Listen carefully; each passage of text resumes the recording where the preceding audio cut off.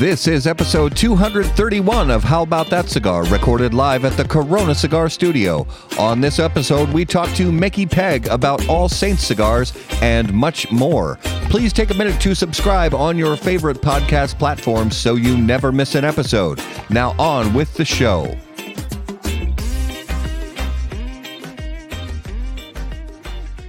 Corona Cigar Company is your one-stop shop for all your cigar needs. Whether that's a brand new humidor, a box of those new cigars you've been waiting for, a top-of-the-line cutter or lighter, a place to enjoy the finest cigars and spirits with friends, or the only cigars grown right here in the Sunshine State, we've got you covered. Come visit one of our retail locations for the ultimate cigar experience. Visit us online at coronacigar.com. How about that cigar? Well, how about that cigar? Ladies and gentlemen, welcome to the Corona Cigar Studios for episode 231 of How About That Cigar Live. Thank you so much for joining us live on Facebook, live on YouTube, live on Instagram, and of course, if you're listening after the fact on the audio podcast, thank you so much for listening to How About That Cigar and making it part of your regular audio podcast rotation.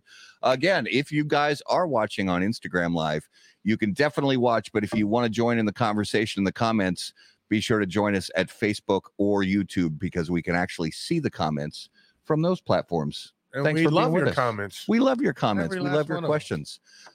So here in the Corona Cigar Studios, this I gotta say, I know some people are a little upset. People who love their snowmobiles and their ice fishing. I am not upset at all about the fact. Not one little bit. Yeah, this is so the El Nino winter is upon us, and it's like way unseasonably warm. I mean, warm for some of you people. For us, it's crazy warm, like 35, 38, 40 degrees. Today was 46. 46 degrees in late January. That's unheard of for Minnesota. We will take it. I will take it. It's not some global climate catastrophe. It's just El Nino. Take a breath. Everything's fine and enjoy the warmth because we don't get this very often. We here in the Midwest can enjoy it, but they're getting a little colder. Temperatures down. I know. South of us. I know. They're feeling the winter love. That's all right. Now you can suck it. Now you can see how we live. So the conference championship games took place yesterday. Did they really? They did. Boy, there were some sad people. I mean, I didn't see the Kansas City Baltimore game. I heard the last little bit on the radio. I watched the highlights afterwards. It looked like a great game, like back and forth. It was good. Not back and forth. Actually, Kansas City didn't score at all in the second half, but it was just like a lot of defense, and for both teams that were so offensive minded, their defenses shined yesterday. And Lamar had the coolest catch. Yeah, he caught his own pass. It was cool. The one thing I didn't like watching Baltimore is they seemed to get frustrated quick. I could see that in the highlights. The Kansas City defense started changing things up. They weren't used to it. Yeah. Stuff that came easy to them wasn't easy. So they got frustrated pretty quick. A lot of guys throwing helmets on the sidelines. I've never seen that out of them before. Yeah, I think they saw it slipping away and it just pissed them off. Pretty frustrated. And then, San Francisco, Detroit. Detroit had that game in the bag. They had it in the bag, but they didn't. Well, if you've been watching any social media, everybody said it was going to be San Francisco, Kansas City, San Francisco. Yeah. If you believe the script. The conspiracy theories. Yeah. I think it's going to be a really good Super Bowl. And I think Kansas City's going to win. They have experience. They've been there before. I think Kansas City's going to win. So if they do win, well, first of all, let's talk about Brock Purdy. All the trash, all these announcers, and everybody's been talking about him. Yeah. He's a system quarterback. He's this, he's that.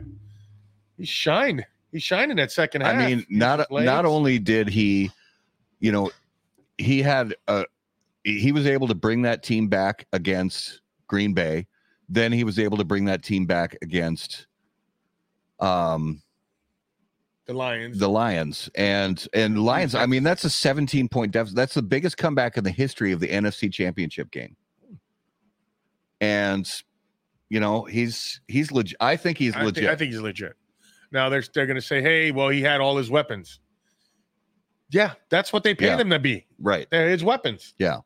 And I think overall, I think Kansas City's defense is really playing out of their minds right now. Yeah. And San Francisco's defense is great too. Mm-hmm. But I just think the pieces that Kansas City has on offense and on defense and the experience level that they have with Mahomes, Kelsey, Andy Reid, I think Kansas City's going to put this one away. One thing I did see out of the 49ers is their front line is made for pass rushing. Yeah. When they started running against them, they looked a little bad on their back of their heels. Yeah. They didn't look too good until that second half. And when they started, when they tied the game and they went ahead, then you could see them. They let loose. Well, and then now the whole debate about Dan Campbell, coach of the Lions, should he have gone for it on those 2 4th downs? You live by the sword, you die by the sword. And there's the back and forth, people saying that those decisions cost Detroit the game. I honestly can't say one way or another. I think Dan Campbell is a good coach. And I think the talent that they have in Detroit has a really good possibility to be back near the top of the NFC again next year. Yeah. But why would he change what made him and that team? That grit that they're going for it on 4th downs all the time. Yeah. I mean, you dance with the chick that you brought. Yeah, it's one of those game time decisions. It's one of those in the moment decisions. And whether or not I disagree with those calls in the actual moments that they happened, I appreciate the fact that he stuck to who he is as a coach, and they stuck to who they are as a team. Now, the results may not have played out the way they wanted them to, but I think it felt good, the fact that they stuck to their team DNA by doing that. Well, let's flip that real quick. Yeah. If they would have made it, they'd have been calling him a genius. Oh, yeah. Oh, and it would have been a whole different story, right? That's just it. It's just. Yeah.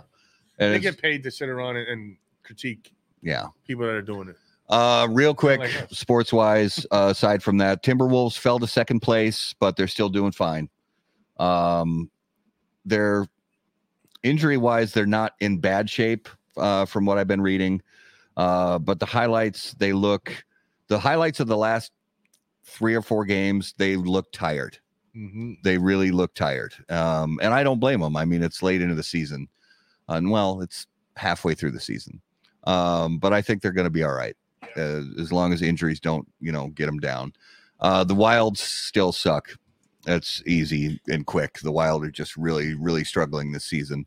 And there's some people going out there saying they need to clean house. They need to, they already fired the coach, and now they're saying they need to dump a bunch of money out of the team, get rid of some of the, the money they have in player salaries, and just start rebuilding with a younger, fresher squad. Seems like we go through this every 4 or 5 years. Pretty much. And this one hit me too. Speaking of Minnesota sports. So of all the big 4, NHL, NFL, NBA, and MLB, cities that have all 4, did you see this? Yes. Cities that have all 4 teams. This is the longest streak without a championship of any city that has all of the big 4.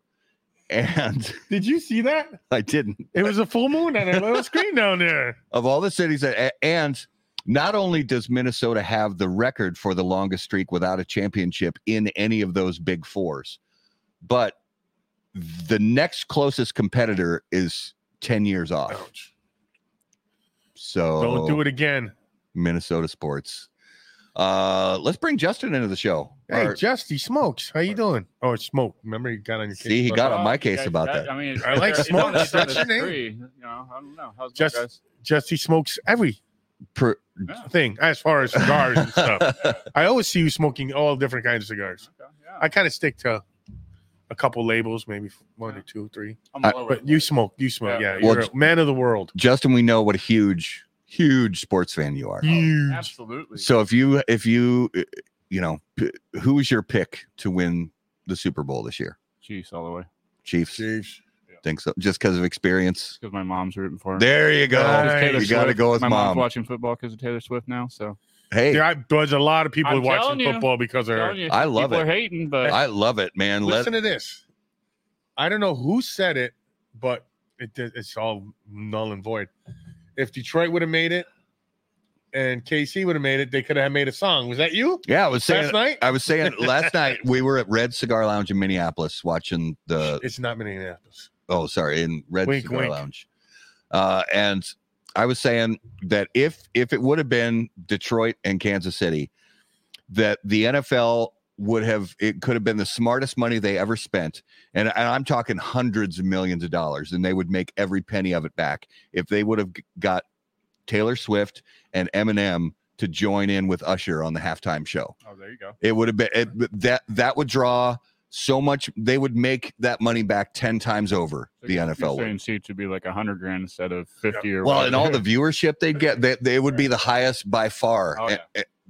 And even now, even without Detroit being in there, the fact that Taylor Swift being notable in the eye of the NFL fans, bringing new fans in, the fact that she's dating Travis Kelce, I cannot wrap my head around why people are upset about this. It doesn't make any sense to me. I say let's bring as many new fans, just like 21 to 35-year-old cigar smokers. Let's bring as many of these new people into this hobby as we possibly can. So Matt, tell us where on the doll it hurt you.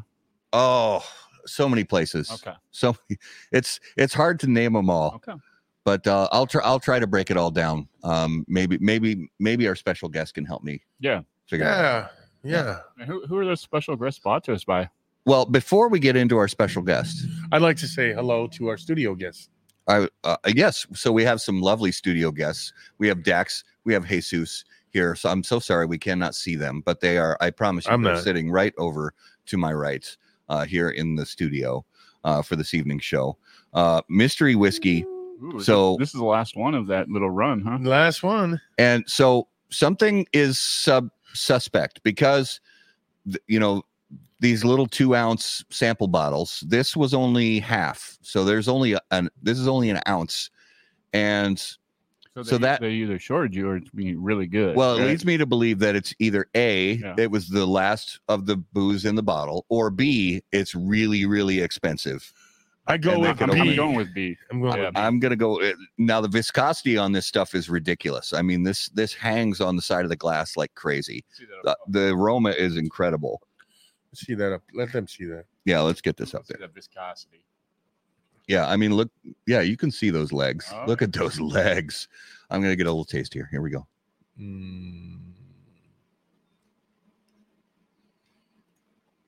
Oh, my God. I'm going to tell you right away what it is. It's Ramos bathwater. It's the first time I've ever thrown up on HBTC Live. This is really good juice right here. I will try to make a few guesses as we go on, but I don't want to keep yapping. I want our guest on the show. Let's get him in there. Let's get our guest on the show. And as always, he's already on How About That Cigar Live, special guests are brought to us by our friends at Drew Estate. And the latest Freestyle Live event packs are here. Each pack has an MSRP of only $40 and contains 3 mystery premium cigars, a sleek Freestyle Live torch lighter, and a cigar cutter, and a Freestyle Live leather strap keychain. In addition to these premium items, each event pack includes a Freestyle Live badge equipped with a unique QR code that allows the purchaser to enter a sweepstakes for a chance to win extraordinary prizes. The grand prize is a luxury custom pool table valued at $11,500, a laptop valued at $4,600, plus 10 lucky entrants will win a custom Subculture Studio ashtray valued at $150 each. The big reveal of the Freestyle Live mystery cigar will be a live event on March 14th. For more information, please visit drewestate.com. All right, ladies and gentlemen, without further ado, put your hands together, help us out. Welcome back to How About That Cigar Live from All Saints Cigars, Micky Pegg. Brother, welcome to the show. Welcome back. Pally. How you doing today? He throws the screen. No, you didn't. Oh, you got us, man. Were you cold over there, Mickey? What do you got on that hat? Cheese Club. Oh, nice, nice. Yeah, I'm wearing my cheese head too. Well, just my Packer hat. 10 hour So, Mickey, thanks for being on the show again. It's been a little bit since we talked to you. Tell us where you're broadcasting from, what you're smoking and drinking this evening. I am the All Saints Studio and Lounge here at my house, and I'm drinking Sprite with club soda and water. Nice. What did you fire up this evening on the show? I just finished a Roma Craft and Temperance, and I'm doing this. Hello. It's one of the very first ones, a couple years old. Nice. Very nice. Well, I'm going to show what Justin, I'm smoking. Oh, yeah. What are you Raul, smoking, what are buddy? you smoking? I got 1919, as always. And going with a dedication from All Saints and Micky Pegg. I am smoking my favorite, All Saints, St. Francis. Nice. With a liquid death water. Liquid death water. Yeah, liquid death water. When you the way you say it, it doesn't sound like liquid death water. It sounds like liquid death water. Yeah, it's one word. Liquid death water. It's canned in Flint, Michigan. Tasty. It's tasty. I like it. I crush the can. It tastes like government failure. It tastes like infrastructure failure.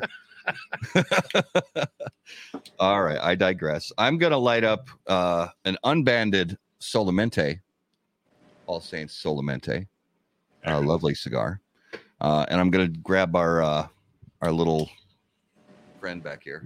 Oh, okay. Yeah. Say hello to our little friend. Yeah. That fucking guy. He's kind of dusty. Oh, okay. But that's all right.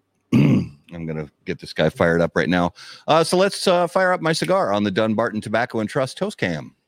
When lighting your cigar, it's important to be patient, pay close attention to detail, and focus on the tobacco. In the same way, Steve Saka brings those same qualities to the ultra-premium cigars of Dunbarton Tobacco and Trust. Patience, close attention, and focus on the tobacco are the qualities that Saka and Dunbarton Tobacco and Trust have become known for. From Sober Mesa to Umbagog, Dunbarton has a blend that will fit your palate, your mood, and any occasion. Visit DunbartonCigars.com to learn more. Put it on real quick. What are we doing? Oh, shit. Oh, shit. Mickey fell asleep over there. I don't know what's going on with him. Whoa. You okay, Mickey? Sorry, buddy. We got to pay the bill somehow. Yeah. So do I.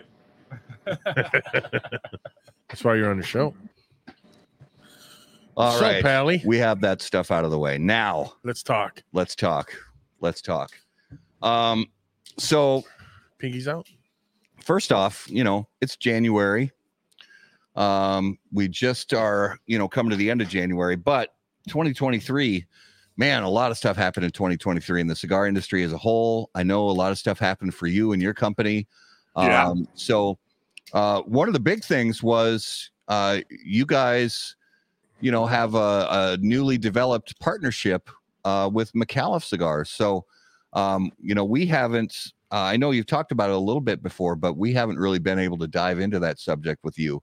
So it's a very, very cool thing, it seems like, that's going on with this partnership. So talk us through how that all came to pass and how things are looking for the future.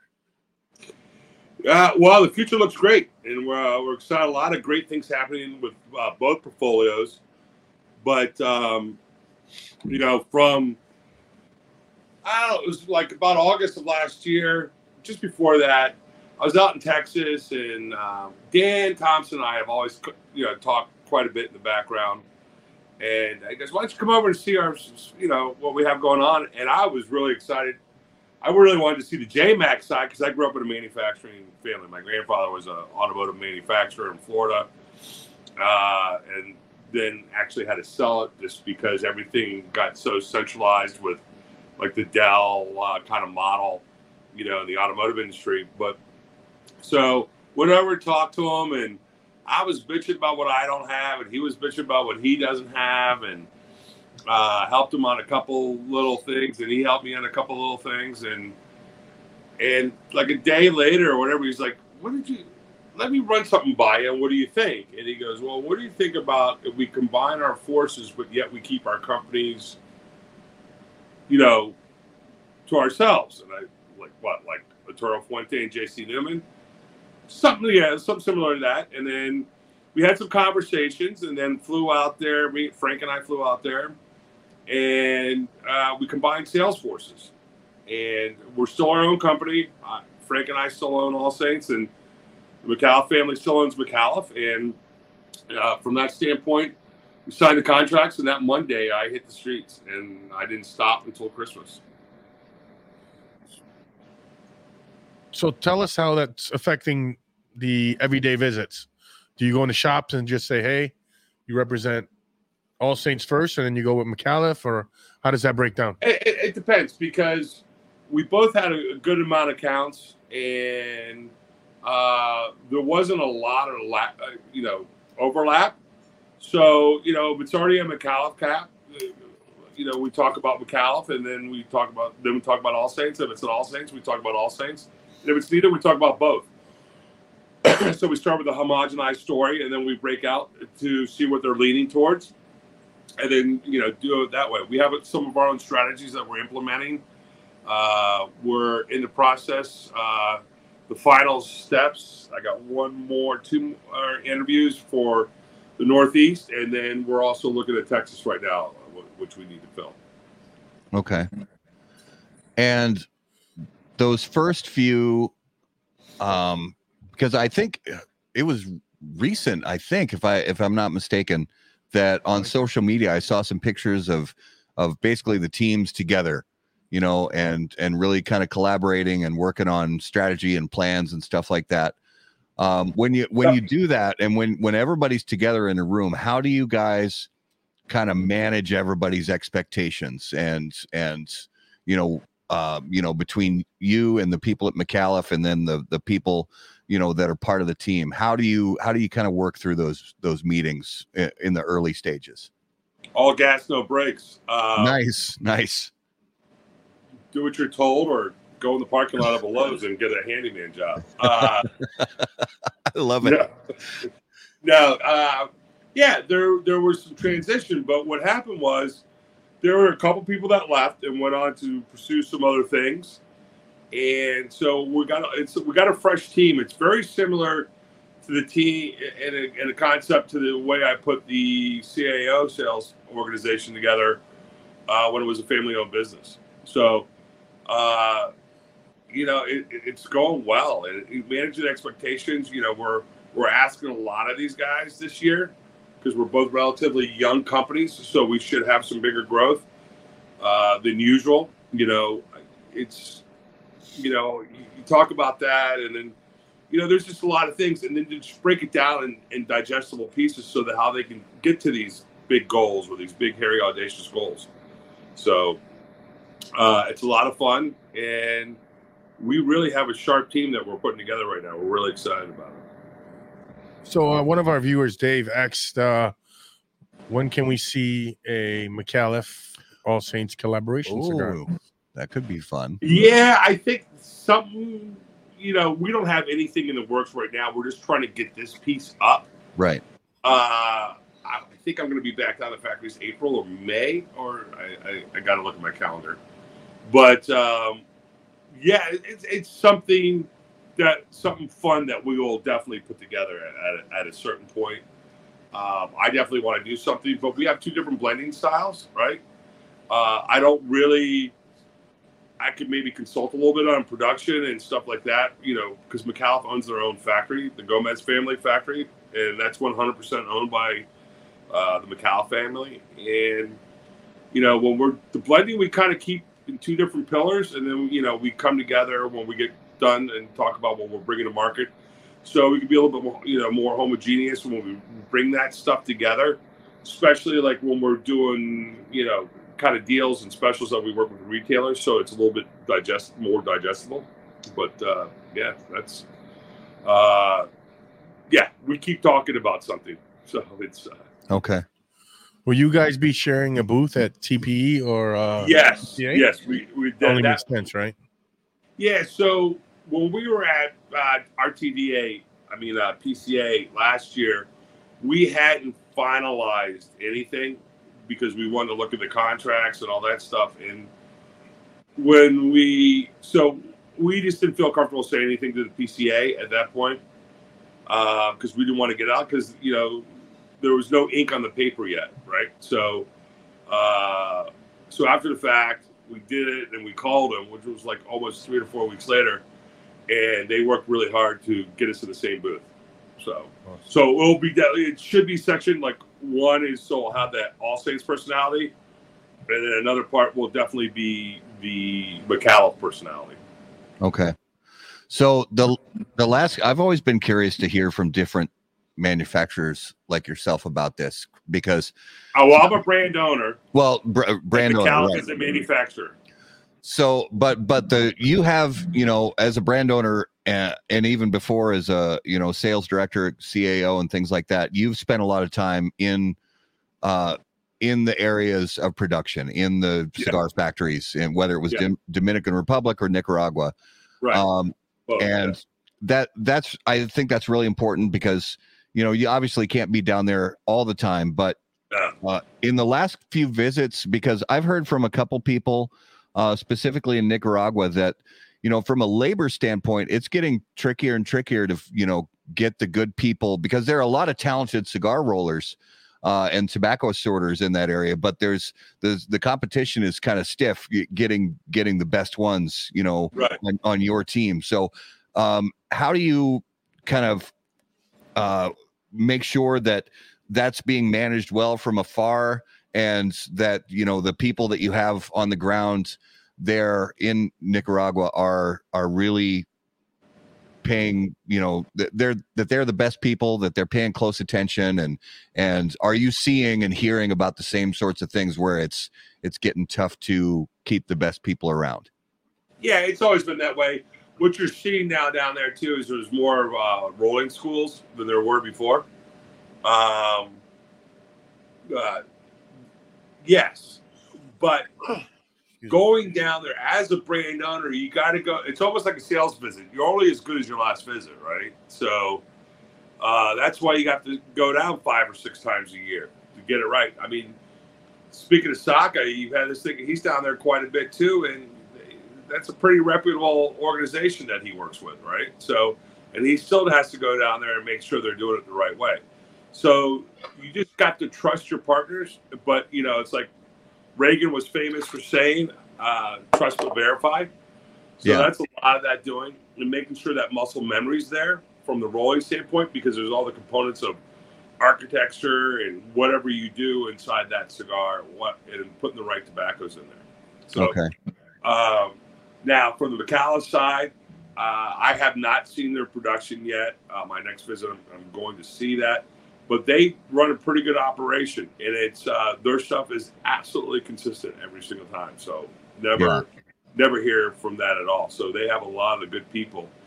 Whether it's the fincas or pre-industry or the factory, wherever these people are working, you don't hire a person, you hire a family. Okay. So that has a lot to do with it too. But just making sure everything gets done correctly. Yeah, you got to stay on it. So. Yeah. And are you seeing good availability of the tobaccos that you need to, consistently produce your blends? Right now, I do. Okay. We're a little bit worried about Ecuador. Everybody's a little worried about Ecuador. Not scared, but worried. I will tell you the Solamente, when I first did the first one, that was actually rolled in 2017. And when I did it again, 2 of the tobaccos were a little bit harder to get, and they're much more expensive than they were in 17. Yeah. So that was a little bit of that price increase. Yeah, that's a lot of talk from people that the last few years, they're having to be picky. They're having to spend more time, sourcing and things like that. And it's, do you think it's going to level off though? Do you think it's that the long-term future is in good shape for tobacco sourcing? I think so. I mean, I'm not on the inside, but I'm close enough to where I feel happy with the answers that we're getting. There could be more worry there than I know about, but I really don't. I talk to enough people that are down there quite a bit, so. Yeah. I got a question. Well, I always have a question, but do you think it's from COVID that there's such a want for people, or it's just the cigar industry is blowing up so much? I'm sorry. What's that now? Do you think the shortage and the lack of people, you think it's because of COVID, or do you think it's just a blow up of the cigar industry? They're on the border of Mexico trying to get into the United States. So there's a lot of other reasons trying to make their way up here. Yeah. It's been an exodus going on for a while. And you mentioned something in what was Ecuador? Is that what was going on down there exactly, or you able to? There's a lot of civil unrest going on right now. Okay. Yeah. So that's the bad news. The good news is all the tobacco is growing up in the mountains. It's all cloud shade. So if they're anything like Nicaragua, they're going to leave everybody alone that employs their families. Yeah. Okay. But I don't know the poly side of that too well. But yeah. So I'm going to change gears here and make you an extra question. I know you do a shit ton of traveling. You're always going somewhere. You're always popping up somewhere. Juicy Lucy. Yeah, baby. That's my next question. But when you're coming back to Minnesota, but how do you deal with having a family and your daughters and you always being gone all the time? How do you meld that all together and still be as successful as you are? Well, there's a couple of things that, one, my wife can't wait for me to get back on the road. Two, I mean, we've been together 25 years, 12 of them spent in a hotel room, so maybe that helps a little bit. But, here's the thing. Without getting too deep into my past, I've always kind of had to move around for certain things and move, and I always had a love for travel. And I traveled no matter what I was doing from almost, the first or second year that I got out of college. And on top of it, my wife, she's the oldest of three girls, and she saw her dad when he was making a name and getting a couple shillings, in his pocket. He traveled. Now, her other two sisters never really had to deal with that, right, growing up. So I think me and my wife were both conditioned for it, and I think my daughters have just always seen it. So, maybe when they get married, their partner will, might travel and they'll be, okay with it. Yeah. Well, and I know that it gets easier as they get older. It's the younger years that it's that I wanted. I was always building. I've always been building something. Right. And, if you get obsessive about it, like you always like, oh shit, Raul's travel with me. Let's go, let's do this. You gotta tell them to eat. Yeah. So, it's you always should be so compelling that nobody ever notices the better person around the corner. So I like that. And I'm kind of that way. So, maybe that's part of it too. I like that. So next question, when you coming back to Minnesota? There we go. I'll be your chauffeur again. I don't mind. No. Actually, so I mean, no. I would say that Jeremy's going to be out there soon. So he's going to help. We just talked today. So Jeremy Ellis, he's based out of Ohio. He's one of our hot shots, and he's one of the captains. I have two captains on the team, and he's one of them. And so he'll definitely be reaching out to you guys when he gets out there. Oh, that's awesome. Is the camera glitchy, or is it me? Is it my? You're not sitting still. No, it looks okay on this end. Okay. Yeah, it might just be the resolution on your screen. It looks good here. Okay.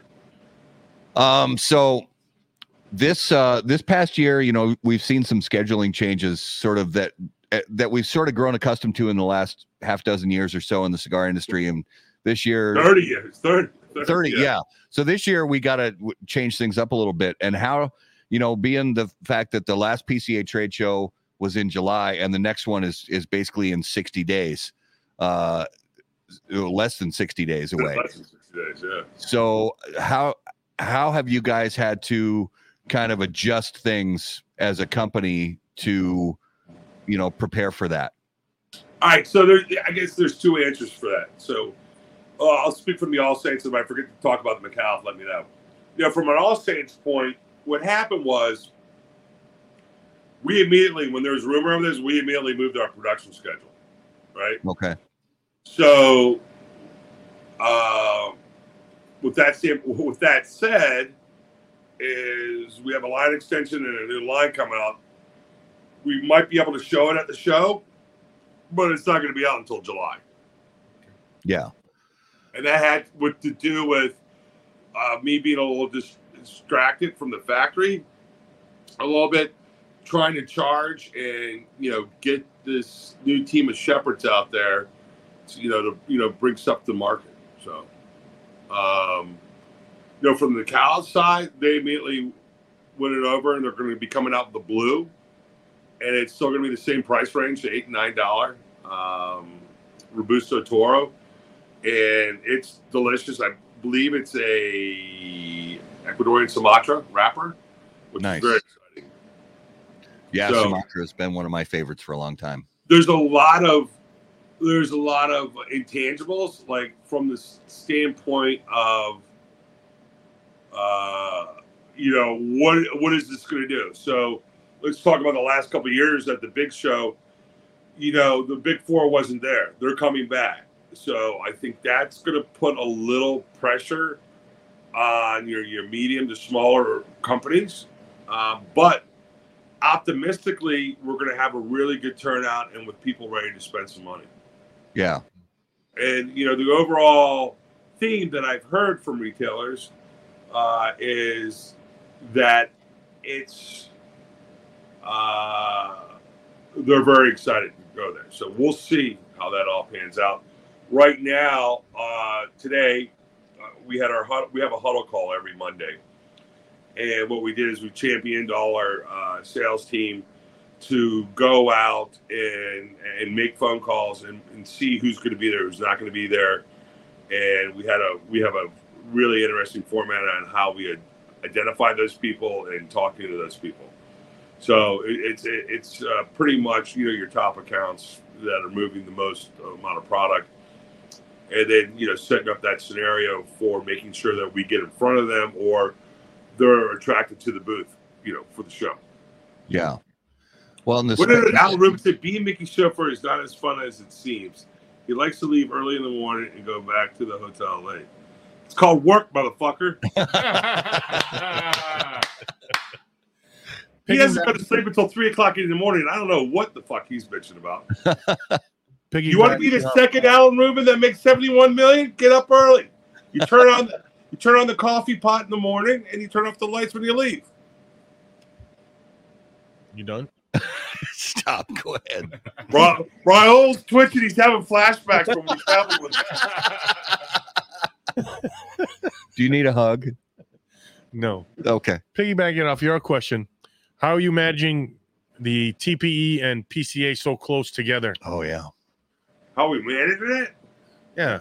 Are you finding any difficulties on doing it, or no? So we're in the pavilion for the TPE. So it's almost really like setting up a mini retail shop with just your products and sell sheets, you know, and you kind of know who's going, not going, and, you know, it's we'll see. I'm curious to see how we'll do. I know what our number that we did for both shows last year from All Saints. McAuliffe will be there. all the branding's going to be All Saints because they decided to come at almost the last minute, and Alan Rubin's going to be there, and Lauren from the McAuliffe side. Well, they were both, but they're going to be there helping us with the McAuliffe as well. So yeah, it's I don't know. I mean, I guess I just didn't give you an answer, and I apologize for that. But no, I mean, I think the answer you gave is legit. Basically, meaning we'll kind of find out. It's a different scenario that we're in this year than we have been for a long time. Yeah. So if you go to TPE Vegas, Google that, you can go into that website and get to the floor plan, and you can kind of see. And if you click on the pavilions, they'll show you the list of people that are going to be there. Yeah. So there's a lot of people that aren't going to be there. That they're in the past. And I understand why they're not going, because it's taken away from them planning the PCA, which is a lot more, it's a lot more intense, with the booth and the things that you do that I'm just using that as an example, and getting them ready, so, that's why my sales team is not worried about TPE except for the two that are going. That's going to represent the company, because they have that bandwidth and capability to do that, as well as prep for PCA. So right now, today we kicked off. We have a timeline that kicked off today of everything that we want to do between now and actually the first game day there. So, like I said, for 2 weeks, they're going to be reaching out to the top customers in a formula that we designed. And then we have a touch campaign of what we're doing, to find out who's going to be there and nestle in appointments. Appointments at PCA, and you guys have been to enough trade shows when you're trying to do your interviews, and we want you to do the interviews, and it doesn't always work to do it before and after the show, but during the show. Yeah. Is that to make appointments. And what happens is when you make appointments, even the people that don't make it on time, it puts in the back of their mind to be conscious to get into that booth. Right. So it's going to be a little interesting to have to compete time-wise with the Big Four again. Yeah. So, they got rid of that last half day, which a lot of people bitched about. Mm-hmm. But when as a young company, I always liked that half day because I always signed up a couple of accounts and we had one whale order on that day. Right. Hey, oh shit, got to do this, got to do that. So. Yeah, I think a lot of people are going to make adjustments. I think some retailers are even going to make some adjustments as far as I have already heard from a couple of retailers that in the past have gone to both the TPE trade show and the PCA trade show. And this year they said they're only going to go to the PCA trade show. So the underlining theme that I heard, in the fourth quarter of 2023 is like, hey, I don't really have it in my budget to have a spend to go out to PCA and then 9 months later do it again. Yeah. And they said, well, we'll just wait for 2024. So I heard that a lot too. So, yeah, I understand. Now, with that said, there's a lot of big West Coast guys that are not going that can drive there. I was surprised that I've talked to. Oh, really? Yeah. Which I was like, oh, okay, can we do an order over the phone? Yeah. Yeah, I don't know. I think my early prediction is that PCA numbers are going to be up. And TPEs will probably be down. I hope so. Too. Yeah. I think TPE, you have most of your head shops and everybody has all the other THT products and stuff Correct. like that at TPE. So it's a whole different retailer, Correct. that versus when they can go to PCA, it's just a cigar, stores or shops or whatever. Right. Seems like that demographic's going to be more pertinent or more visible this year. You know what I mean? Yeah. And there's a lot of those smoke shops out there that have all the vapes and all those pieces, but they have a decent walk-in humidor. Absolutely. They might have one chair in there at most, and it's a solid cash and carry that anybody would be happy to. Almost any brand would be happy to be in there. So, hopefully we'll have some of those there. Quality people that have mixed both those worlds. Yeah. My question is, usually when PCA is in July, from a retailer's perspective, we have all summer to make that money up to go to PCA with a nice chunk of change. Right. I wonder how that's going to affect having it in March, because July and February. January and February are some of the slower times. You're talking like retailers having available capital to make. They need some time to build the coffers. Yeah. So I've had a couple conversations with a couple people that I highly respect. And, another underlining theme is I've heard, people that are either a manufacturer or a brand owner, is that if you're looking at credit cards are all maxed out around the United States for the most part, right? So, what does that mean? That means they're maxed out. How are they going to charge it? How are they going to pay for it? So there's no credit, and we know how many people, leverage their credit card to pay their bills. Oh yeah. Yeah.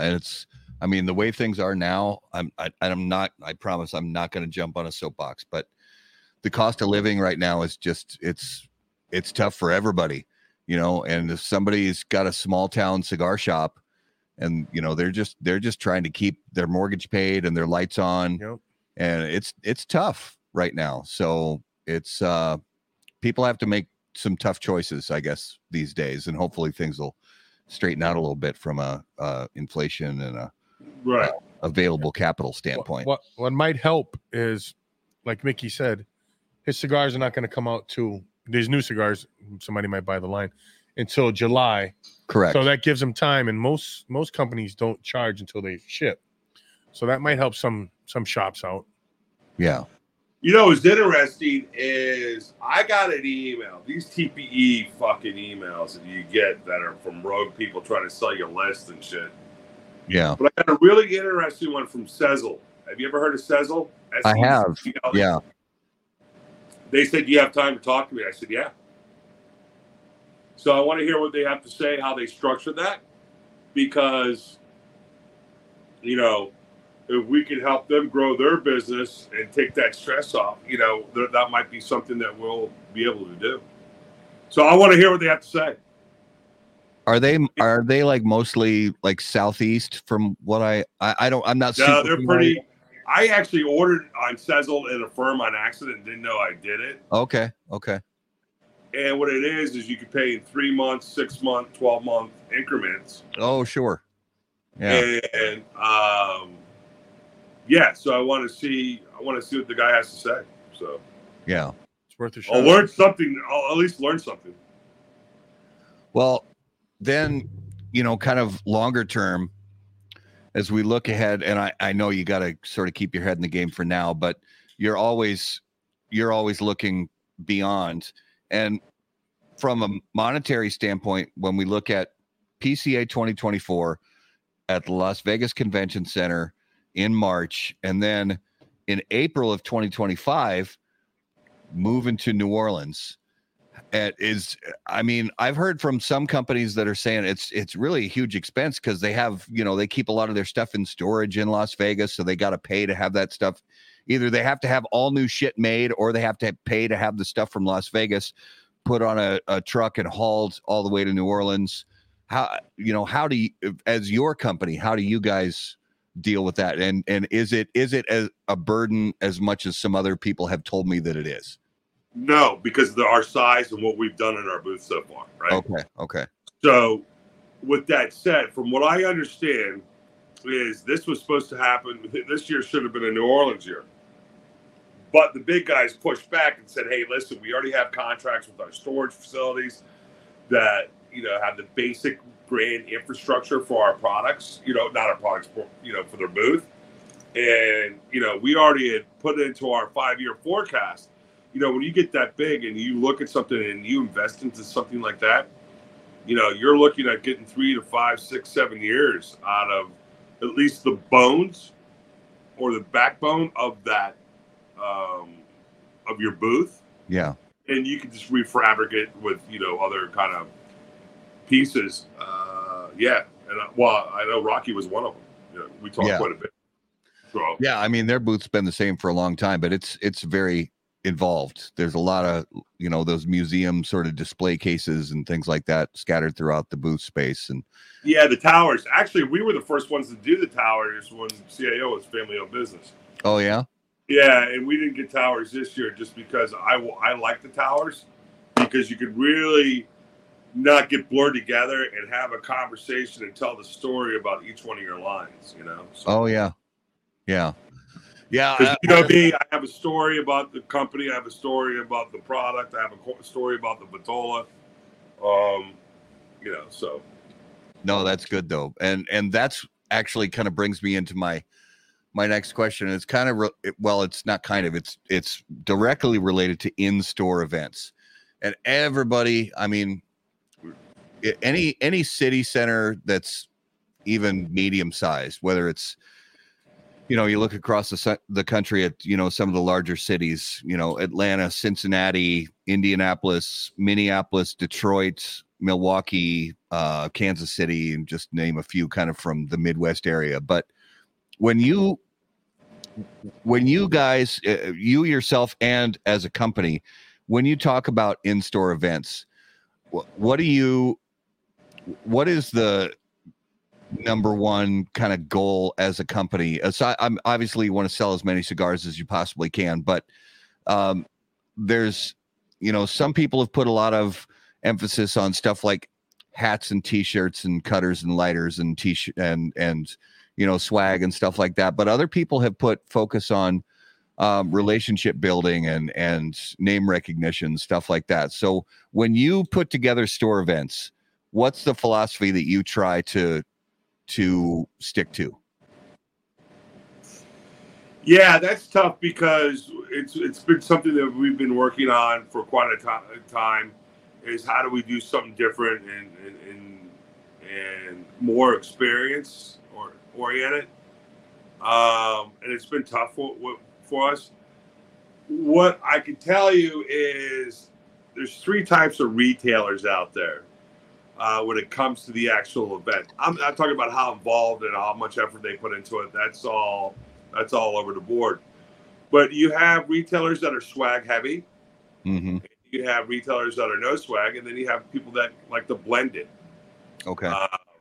Like if you look at Sessions in Middleton, Delaware, they like swag, but they know how to blend that with the free cigars, right? And they always find a way to make stuff happen, for the consumer. And so, yeah, we've struggled with that a little bit. When you started going down this road with this question, I'm like, oh, all right, well, how much do I really say? And I will tell you that it's tough for us.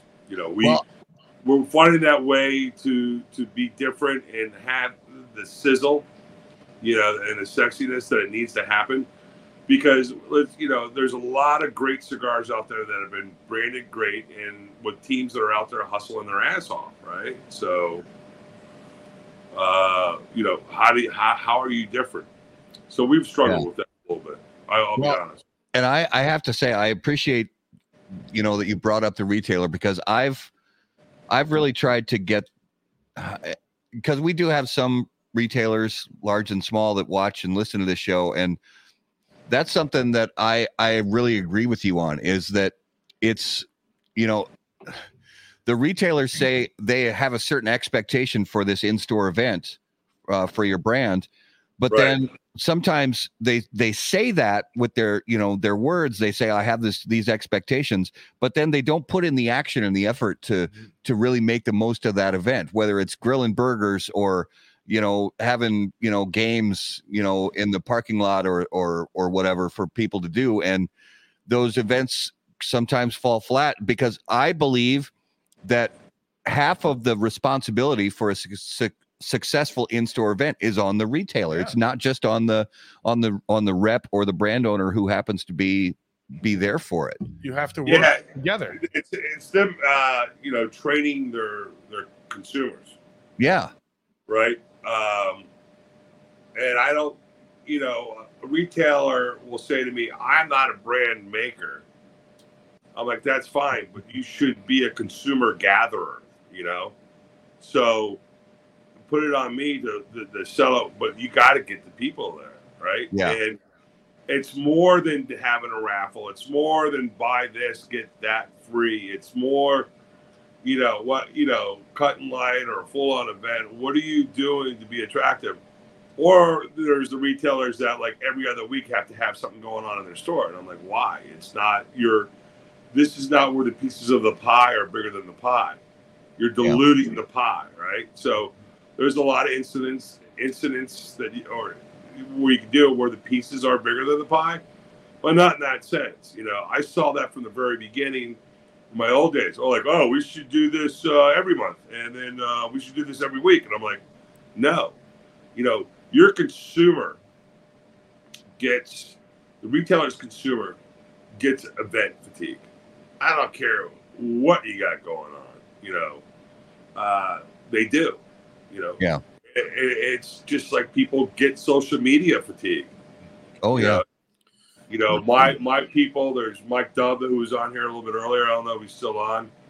But, he's like, listen, you got to lay off every now and then a little bit. He goes, let me do the stuff that talks about the company, but you have to give people a chance to breathe, So yeah.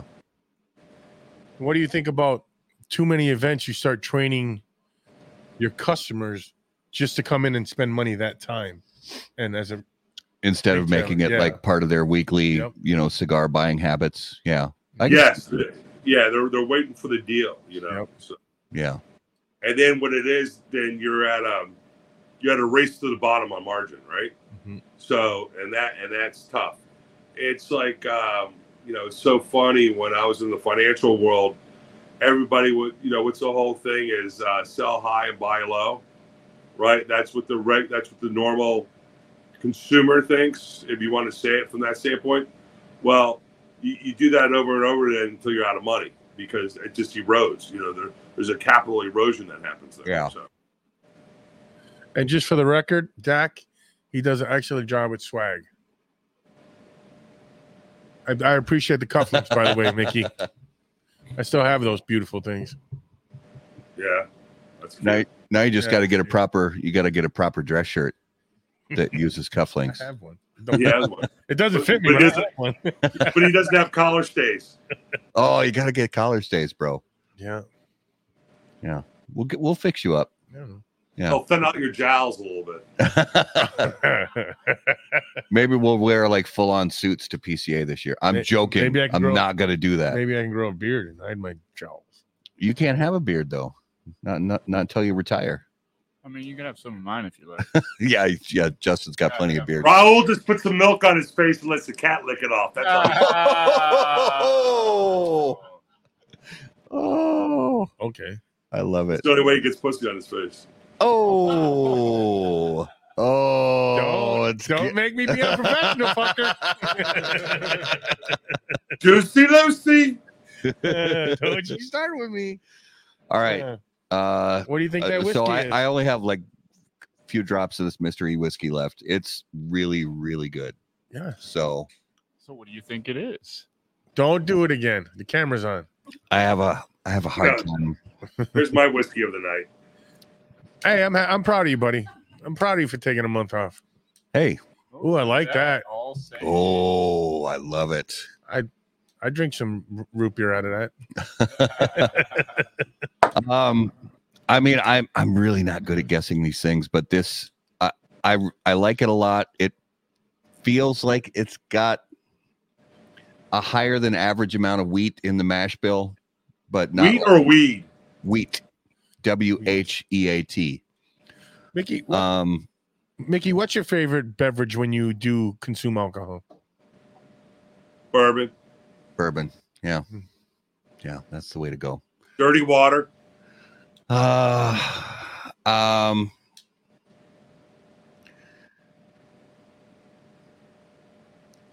WLW. No. Actually, I forgot. William LaRue. You forgot? I forgot. Look it up. Hey, Dax, what is it? Oh, I guess Dax is our person. Oh, so you were the. I knew it. That's why he's here tonight. I knew it. It's really cake. Whatever this is, it's really good. It's birthday cake. 2016 Old Forester birthday bourbon. Okay. It hit me right in the feels because you know that I'm an Old Forester whore. Mm-hmm. Oh, this is good stuff. We want to thank you for doing that too, Dax. Yeah, thank you, Dax. Really appreciate it with Dax. So Dax was the mystery benefactor all these weeks with the mystery bourbons. Thank you for that. Yeah. I think it's. Is it time? I think it's time. I think. All right, guys. It is now time for this week's Numero de los Muertos. And as always, Numero de los Muertos, brought to us by our friends at Smoke Inn.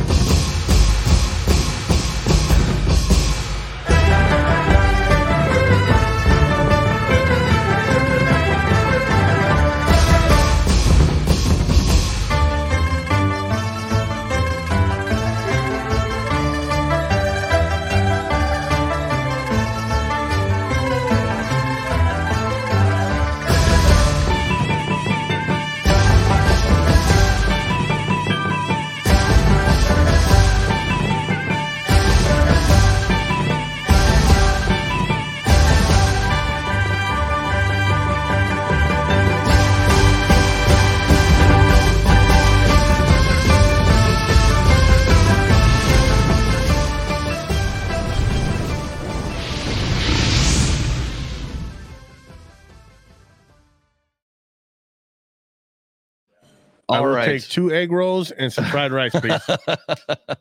I know it makes me hungry for Chinese food every time I see that. All right. Numero de los Muertos, episode 231.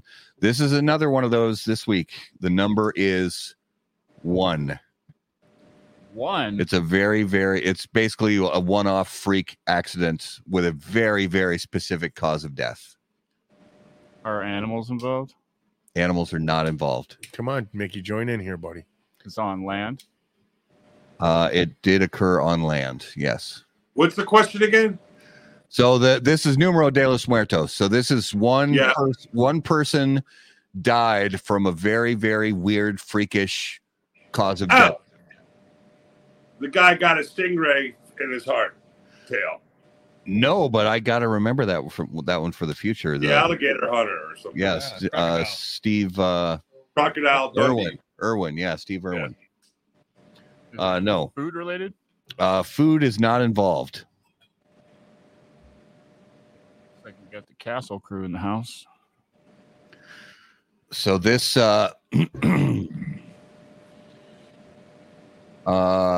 it happened in France. Oh, so it's actual fact, not fiction this time?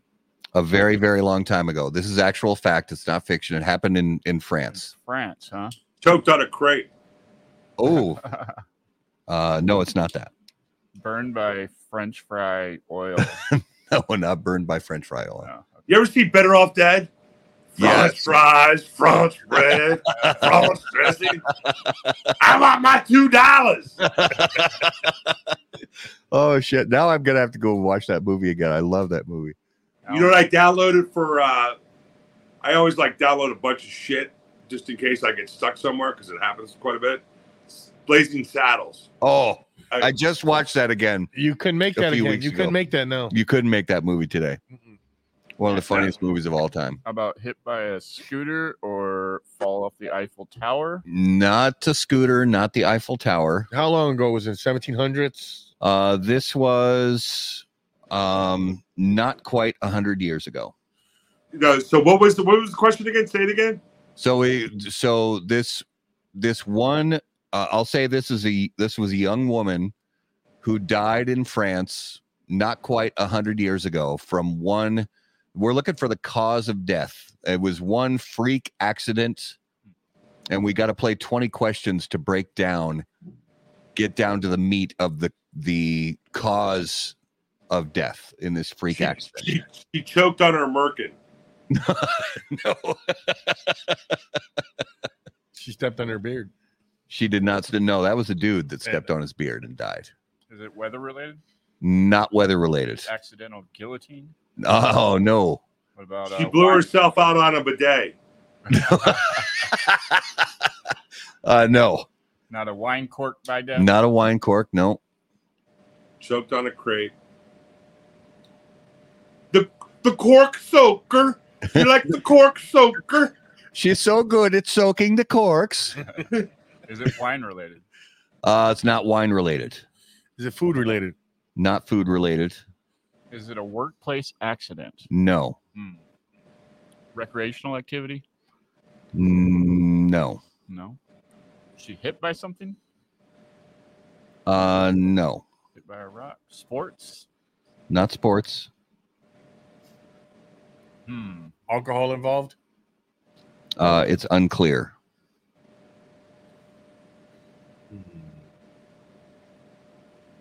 Does it have to do with weapons from Alan Rubin? No weapons. She tripped in the Louvre. Nope. Is it royalty involved? No royalty. There wasn't royalty 100 years ago, was there? France. Yeah, I think so. In France? I think France still had like. We're talking about 1924. Yeah, Napoleon was the last, right? I suppose, yeah. Trampled by a horse? No horses, no animals. No animals, no crates. Eaten by a French bulldog? Not eaten by a French bulldog.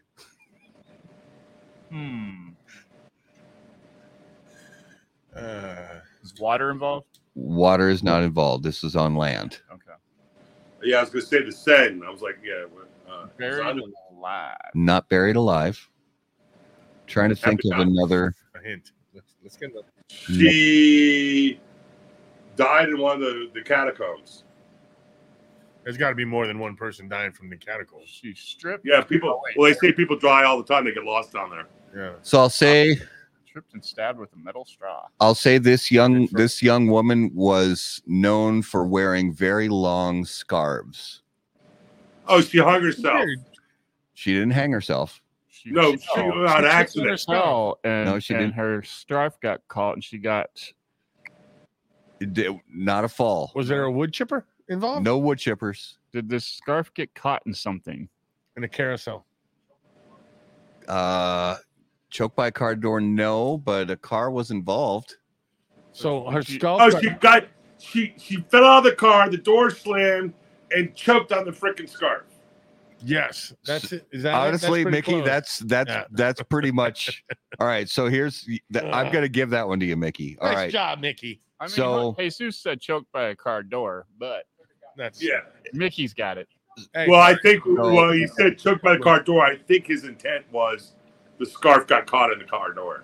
Yeah. So Isadora Duncan, in 1926, she was known to wear long flowing scarves that would often be seen fluttering behind her in the wind. On this fateful day, her friend picked her up in his convertible car. As they sped off, her scarf became lodged in the open spoke wheel of the vehicle and wrapped itself around the axle. Isadora was yanked from her seat and dragged for several meters behind the car before the driver even realized what had happened. She died instantly from a broken neck. So I'm immediately going to go to vacation. Yeah. With the dog? With the dog. Poor dog probably kept up with you for the first couple of yards. And the grandma was dead on the roof? Yes. Oh. So if you're in a convertible, take your scarves off and, put them in your purse or, where's the skull from? Yeah. If I'm in a convertible, shoot me. Don't tell my wife that I was last seen in a convertible. All right. So that was this week's Numero de los Muertos. I wanted to ask him a question. I forgot what it was. Remember? It'll come to you. Yeah. Yeah, it'll come to you. Let's jump into the lightning round. Brought to us by J.C. Newman Cigar Company, America's oldest family-owned premium cigar maker, creators of the popular Brick House, Perla Del Mar, Diamond Crown, and the American. J.C. Newman Cigar Company operates out of their 113-year-old El Reloj Cigar Factory in historic Cigar City, Tampa, Florida. For more information on their cigars or visitor experience, please visit jcnewman.com. All right, Mickey, since you've been on the show before, we have some fresh lightning round questions. First off, what do you think is the best movie remake and the worst movie remake? The best movie remake. I don't know.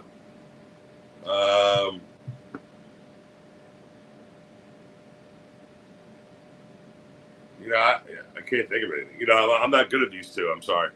That's all right. We'll throw a couple out there and you agree or disagree. Okay. True Grit. Did you see the old John Wayne True Grit? I didn't see the new one. Oh yeah. How about Willy Wonka and the Chocolate Factory? Okay, you know what? That's what I was trying to search. I think so. It's the second remake that's out right now, right? No. Well, that one's my Johnny Depp did one, and then there's another one. Yeah, the one that's out right now is actually not a remake. It's like a prequel. Oh, okay. The old one. So Gene Wilder is the best Willy Wonka. Oh yeah, by far, definitely the best Willy Wonka. I think Teresa says your favorite. And his son's done a good job. The Footloose remake. I regret watching that Footloose remake. It was such a steaming pile. It was terrible. I think Kevin Bacon peaked in the first one. Yeah. All right. This is a weird one, Mickey, but I'm really curious to hear your answer. If you could swap out your legs for the legs of any animal, what would you choose? Of any animal? Yes. Probably a gorilla that I can hang from a tree. I like that. I like that. Built like that. You guys are going to have words next time. When we go to PCA, I'm going to let you and Mickey have some quality time. That, dude. We get along great when we're together. It's nonstop fucking bickering back and forth. I love him. You should have been in the back of the pickup truck when we were driving around. It was fucking great. Oh, man. All I wanted to see was the world's biggest snowball. What did I want to go see? No, we went to see Prince's thing. Yeah, but I wanted to see the world's biggest something. No. Like the walleye? No. Paul Bunyan? No, it was like something in the downtown they're having a festival for. It wasn't the big spoon with the cherry on it, was it? No. I can't remember that one. But I took you to Gorky Park or Paisley Park. Yeah. I love St. Peter. That's a nice little town down there, ain't it? We had a good time down there. I did. You guys just laughed. Well, you did polish off a fucking bookend of Knob Creek. Dude, I was the only non-sober people there, and they kept making me drink. I was like their entertainment. Drink for me, monkey boy. Like, like the dancing monkey on the sidewalk. And the hour-and-a-half ride home was priceless. You remember any of that? Yeah. Anyway, yeah, sure. Next question. The next day, and you were still talking to me. Yeah. You want Justin to do his question? I think he's already got that. I think Mickey's. Okay. We've given you the zombie apocalypse question before, haven't we?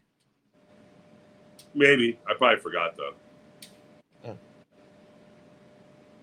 I can't remember if you've had the zombie apocalypse. All right, well, you do yours, Raul. What is the worst and most overrated and underrated fast food franchise? Most overrated and underrated. Underrated would be Cava.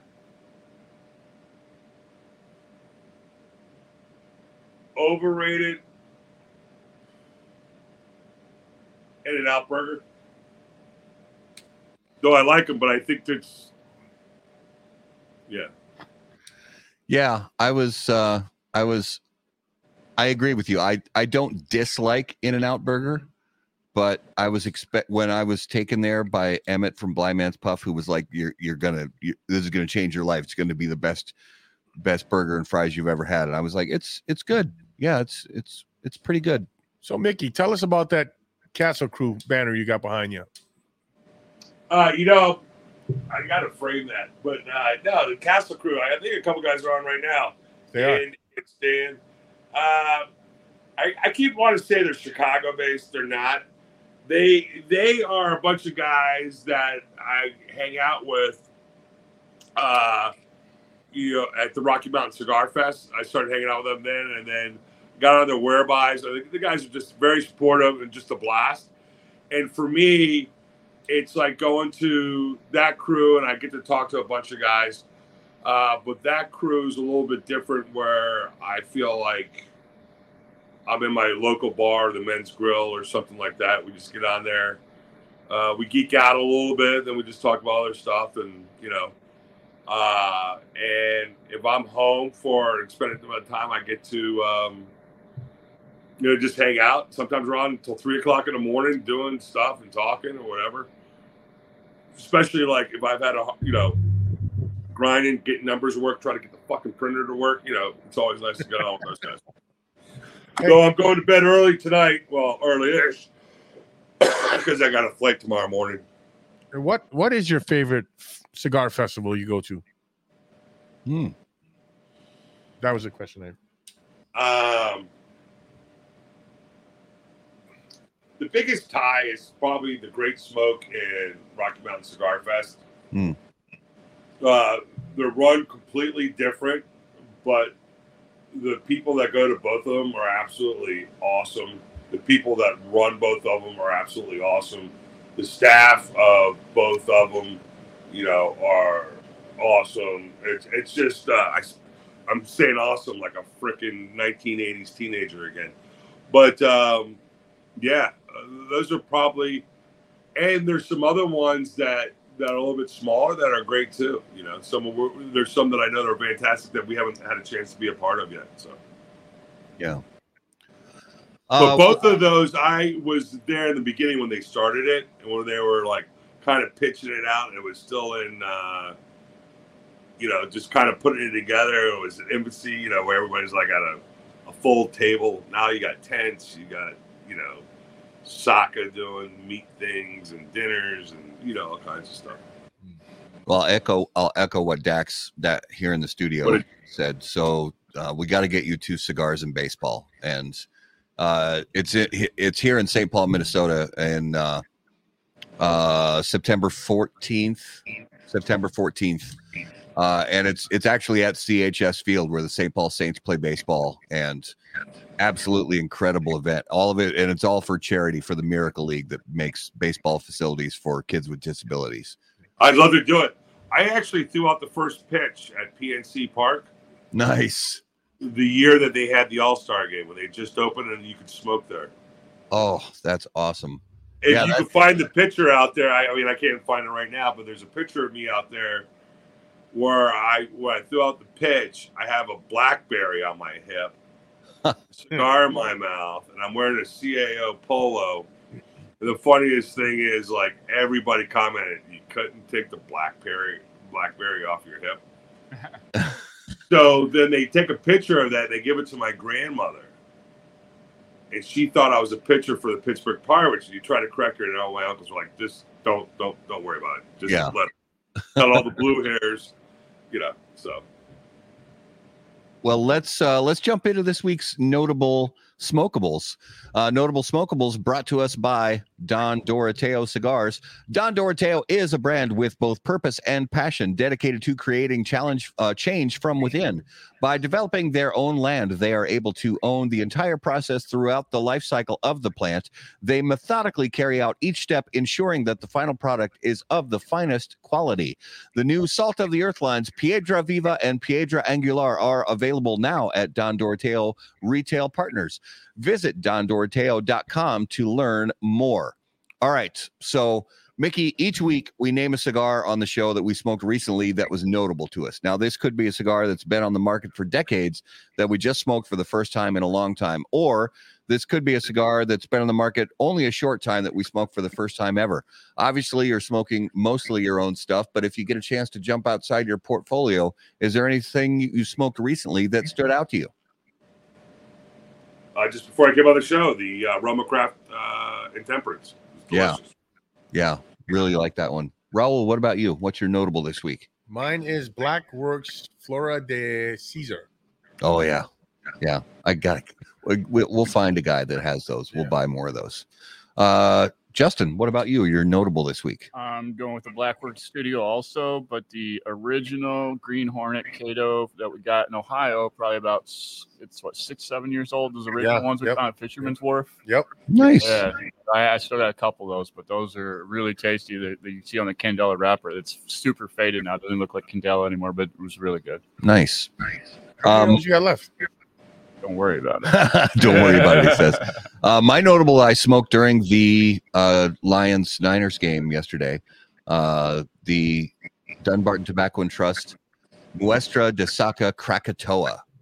Really nice cigar. It's not what you would expect, at least in my personal opinion. You know, you hear the name Krakatoa, you think, volcano. This is going to be a super strong cigar, but that cigar is medium bodied and nuanced, and a lot of stuff going on. It's not just power in that cigar. It's got a lot of fun, cool stuff going on in that flavor profile there.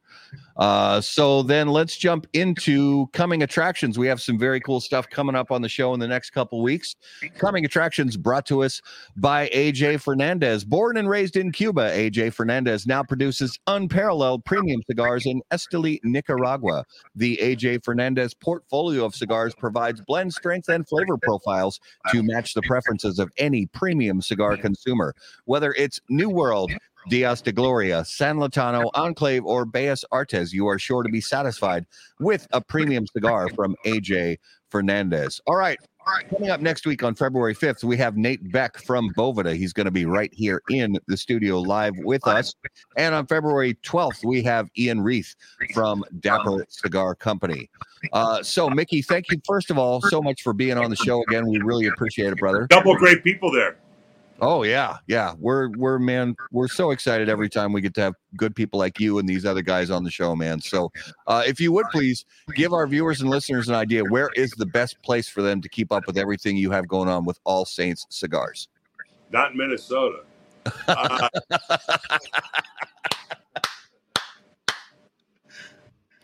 No, the great people like you guys, obviously.